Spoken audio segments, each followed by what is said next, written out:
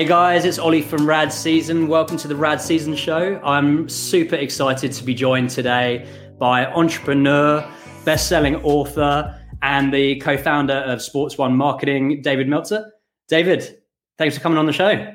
Oh, thanks for having me. These are some of my favorite topics, and I could not deny the opportunity to speak and teach and inspire anyone that's interested in entrepreneurship or sports marketing or any type of inspired thought. Nice. And whereabouts are you at the moment? I'm in my closet here in Orange County, California. I found a new use of my closet through COVID. So I have a multi-purpose closet that can utilize multiple functions in my life. And I really enjoy being in my closet.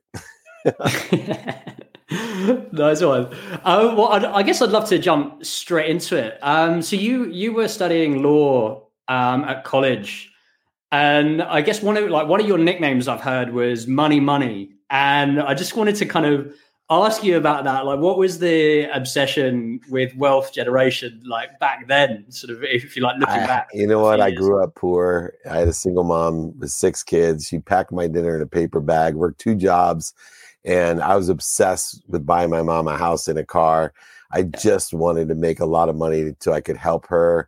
In fact, I got the nickname in college. Before I went to law school, I played college football and I scored my first touchdown and I flipped the ball to my defensive coordinator and I told him, money, money.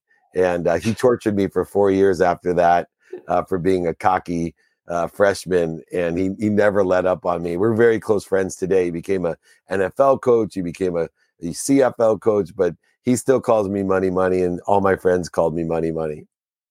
That's so funny. And what did you do? So like after college, like did you kind of go into law, like from what you were studying or? Well, because I wanted to be rich, I purposely went to a law school that had the top maritime law program, which was oil and gas litigation. So working for big oil companies because you make big money. But I also, because I wanted to make a lot of money, kept my options open. And I ended up getting a sales job offer for $250,000 a year at Comp, selling legal research on the internet in 1992. So the internet was a lot different in 1992. There was no StreamYard, trust me. But anyway, my mom actually told me not to take the internet job. She said the internet was a fad. That's how early in 1992 the internet was. She thought it was a fad. It would never last. But 9 months out of law school, I was a millionaire. 3 years after that, we sold the company for $3.4 billion with a B in 1995. There wasn't a lot of billion-dollar companies. I then went up to the Silicon Valley, found my superpower of raising money in technology. I was in the middleware space as a director. And then by the time I was 30, I was a multimillionaire running Samsung's first phone division, a convergence device division, which later became smartphones. It was a Microsoft Windows device, a Windows C device. So I bit my teeth into finance. I bit my teeth into Silicon Valley business itself and technology and phone business. And that's what attracted Lee Steinberg, the most notable sports agent, to hire me as his CEO, which is where I met Warren Moon, the Hall of Fame quarterback. And the last 13 years, I spun off a global sports marketing company that brings all the biggest celebrities, athletes, entertainers, billionaires, millionaires, and entrepreneurs to the biggest sporting and entertainment events to help a lot of people. We raise a lot of money, make a lot of money, and have a lot of fun. Nice. And with sales, was that something that you were kind of keen on even as a kid? We were sort of so like hustling and kind of, like doing sort of side gigs and things like that. Yeah, all the time. I was trying to make money however I could. I actually Christmas caroled one time, and my strategy was I had such a bad voice that people would give me money to leave. And I thought of every single way to make money that I could, flipping anything I could, selling candy. I don't want to get too deep into my desperation of my young years, but let's just say I could not only sell, but I oversold, back-end sold, lied, manipulated, and cheated as well in order to make money. And when you got the opportunity to join Steinberg, was that kind of your first introduction into working in sports marketing, or had you done anything kind of before it? I mean, like you were playing football, right? And you obviously had a passion for it. And passion for sports. But here's what I teach people, because sports to me was always a backdrop. So it wasn't a business. You know, I always kind of laughed at people. I had traveled and went to every major league stadium for baseball before I went to law school. And I really got a feel for what made money in sports. Remember, I'm money. So the money of sports is what I love beyond just playing. But I knew the money of sports was different in playing. So why and how I teach people to get involved in sports is through skills, knowledge, and desire. Mm-hmm. And so I really try to develop and be the best at what I could, skills wise, knowledge wise, of not just what I needed to know, but who I needed to know.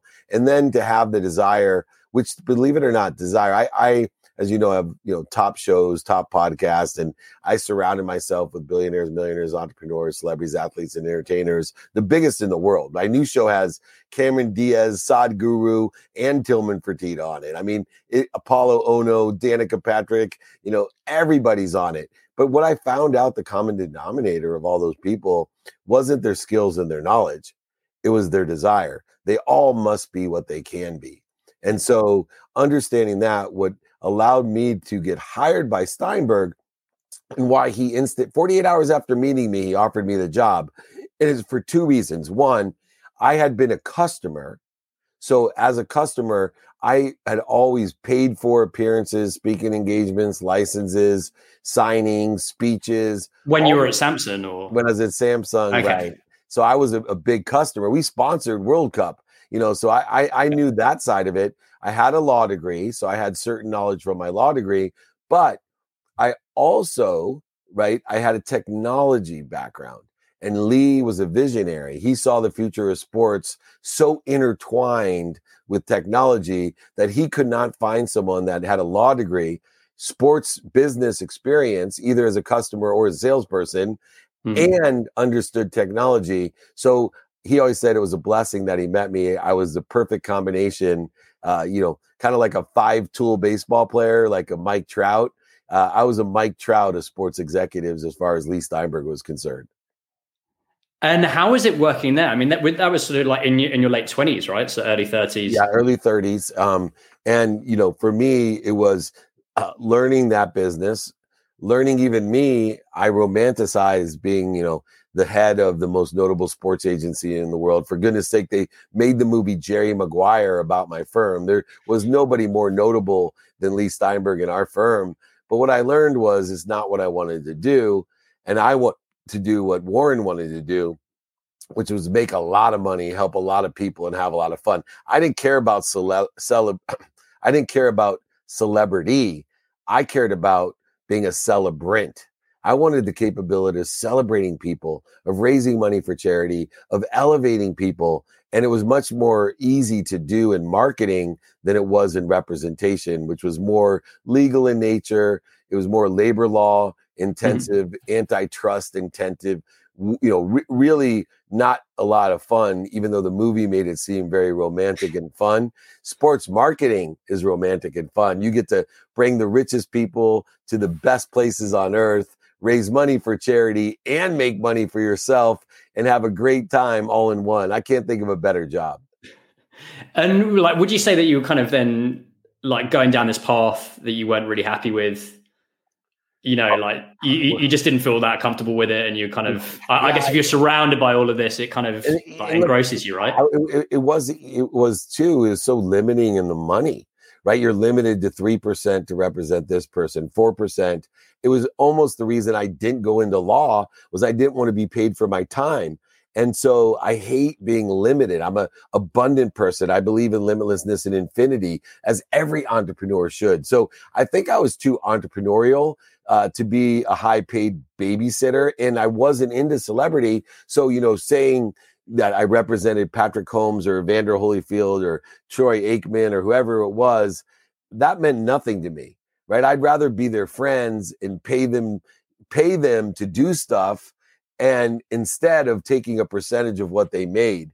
So I found a much better opportunity working with Warren Moon. And then what's cool is through running the most notable sports agency and one of the most notable sports marketing companies, I took all the skills, knowledge, and desire and put it towards my own brand, all the things that I learned. So over the last 4 years, I've built my own brand over, 4 bestsellers, speaking around the world, podcasts, TV shows, movies, all the things that I did in the past for other people. I now have been able to elevate myself, celebrate myself by helping others and building my own brand and having even a greater impact in what I do. I was going to jump on that later, but now that you brought it up, I mean, how do you prioritize? So with all the things you've got going on, the shows, the podcasts, I've sort of produced and run a TV show. I do the podcast, the website, and that's probably only a fraction of sort of what you're like, with the speaking engagements, everything else that you're doing. How do you split your day, or how do you actually manage all that? Is it the team that you bring on that helps with all that?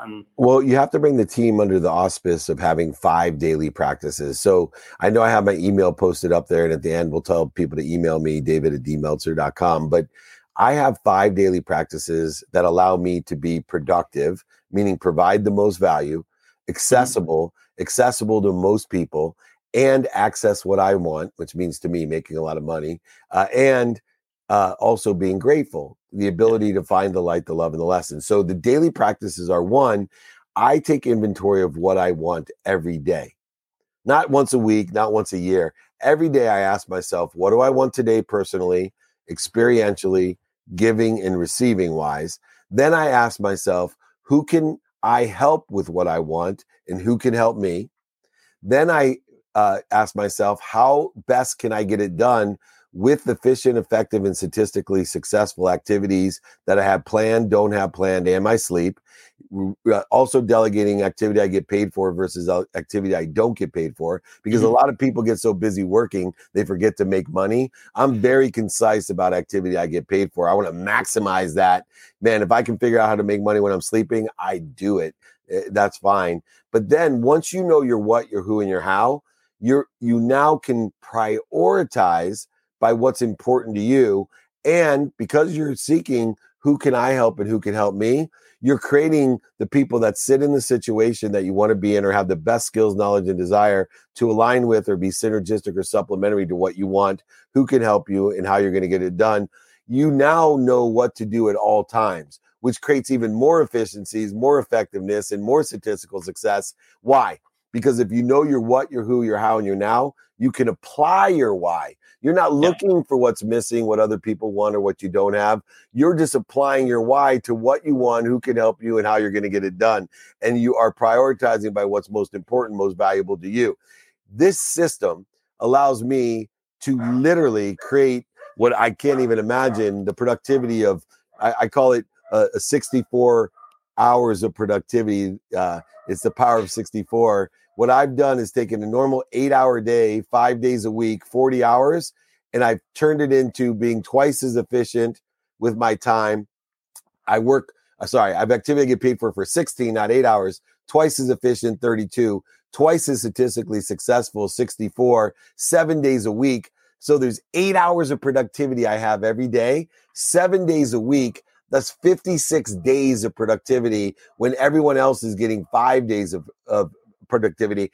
I beat people with math. I have 11 extra days of productivity over most people. Nice. And has that sort of been built up? I mean, there's been some strong lessons learned, right? I mean, probably most notably losing like with the 100 million and, like from looking at that, and that was almost sort of like, I've heard you say that came as a bit of a relief that, you were kind of going down this route and this lifestyle. And then that kind of, I guess, made you focus inside, look at your health, look at your family, and switch things up a bit, right?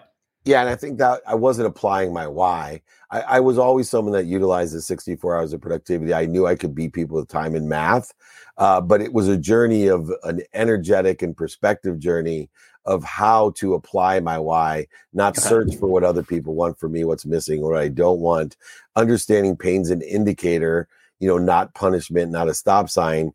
It indicates that I have a lesson to learn. And I had some lessons to learn. I had to go from a world of not enough, growing up broke, where I was a victim, everything happened to me. I then entered that world where I was unhappy, buying things I didn't want, to, impress people I didn't even like. And then I learned about faith. I always knew about the currency of money. Money's a currency. It's an object of energy that you put into the flow. I believed you could buy love and happiness. Then I learned that you couldn't buy love and happiness, but it allowed you to shop. And if you shop for the right things, that you'd be happy. But I've even taken it a step farther, not in the world of to me or for me, but into this abundant world after I lost everything, of a world through me, where money not only is a currency, but faith is a currency, where you put it into the flow to get what you want, not what you don't want, not what's missing, not what other people want for you. But faith and currency combined not only allow you to shop, not only allow you to shop for the right things, but it allows you to apply your why in a shop for the right things for the right reasons. Mm-hmm. And when you do that, things come much more rapidly and accurately. So my relationship with money, my relationship with faith have reconciled themselves into allowing me to live in a world of more than enough, where in a world of more than enough, there's more than enough of everything for everyone. You receive first and then appreciate it, meaning you add value to what you receive. Then you acknowledge what you have by giving it away. So the only way you acquire the knowledge of what you have is to give it away. So I receive in an abundant perspective. I add value through gratitude, forgiveness, accountability, and inspiration. I acknowledge that by giving it away. I now have expanded, accelerated, and grown. I've compounded the interest of what I want, and I've canceled out what other people want from me, what I don't want, and what's missing. Yeah. Nice. There's a lot of insight in there for people to digest. Now looking 20 minutes. Now looking at what's been happening in the last couple of years with the pandemic, what's been I guess the biggest lesson that you've learned from that time? It's still ignorant humility. Radical humility is the biggest lesson that I've learned. That just when I think I know everything and my brand is huge and the TV shows are doing well, the podcast and the books and the speaking and the business, this pandemic hits, and all of a sudden I'm sitting at home with my 4 kids, my wife, even my niece moved in because she was by herself in Los Angeles. And I sat there at dinner and I thought to myself, I am at the pinnacle of my life. This may be one of the most fulfilling, purposeful things that I get to do in my entire life, sitting here so blessed. I got to stop taking for granted what other people are wishing for, or even for what I wish for. And I will tell you, the biggest lesson that I learned is, I even recently got offered sideline passes to the Super Bowl. And I thought to myself, I'd rather sit at home with my family having dinner than be on the sidelines at the Super Bowl. I'm not going to take for granted what I really want, what I really wish for, and what other people wish for. And that lesson was the reminder, the recollection, and the remembrance of who I am, what's important to me. And now I consistently ask myself, are you taking for granted what you want, what you're wishing for, or even worse, what other people are wishing for? And through the pandemic became very obvious, even the blessing of breath. How many millions of people today are suffering with COVID, dreaming about being able to breathe?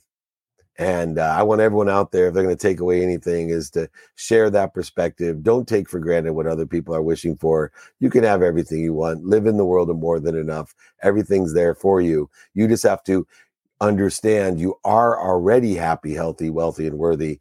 Just figure out what you're doing to interfere with it. You don't have to go get it. Yeah. Nice one. And what have you got coming up? What projects sort of, after obviously hanging out with the family and super excited. So, I'm executive producer of Entrepreneur's Elevator Pitch. They're in season 7. I don't host that show anymore. I moved to my own show, 2 Minute Drill, which just finished season 2. We're filming season 3. But the biggest thing I have going on, besides I got a new studio and office at the SoFi Stadium in Inglewood, the Rams and the Chargers Stadium. I have a new studio with Blue Wire in the lobby of the Wynn. Come on by, walk on by. It's probably the most beautiful podcast studio in the world.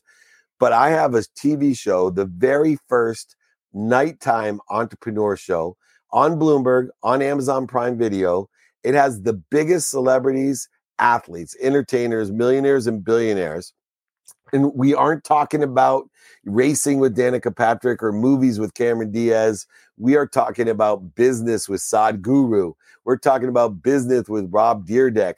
We're talking about, unbelievable superstars giving us how they apply their desire to business. And it's the most inspiring and educational program I've ever done. It launches on October 15th on Bloomberg and Amazon. Check out Office Hours with David Meltzer and anything else you need. You want an ebook, audiobook, you want me to sign a book, you want me to send it to you, pay for shipping, you want anything, these 5 to Thrive, the Power of 64, whatever you want, it's free. I will pay for it. David@dmeltzer.com or Google David Meltzer, David@dmeltzer.com. Ollie, man, I appreciate you so much for having me, and let's do this again. David, thanks a lot for your time. We'll definitely be keeping an eye on the show, and good luck with everything. Yeah, luck is the mathematical equation of what you pay attention to and what you give intention to will equal the coincidences in your life. Be kind to your future self. Do good deeds, Ollie. I know you are. Be happy, my friend. Thank you. Thanks, David. Appreciate it. Ciao. Take care.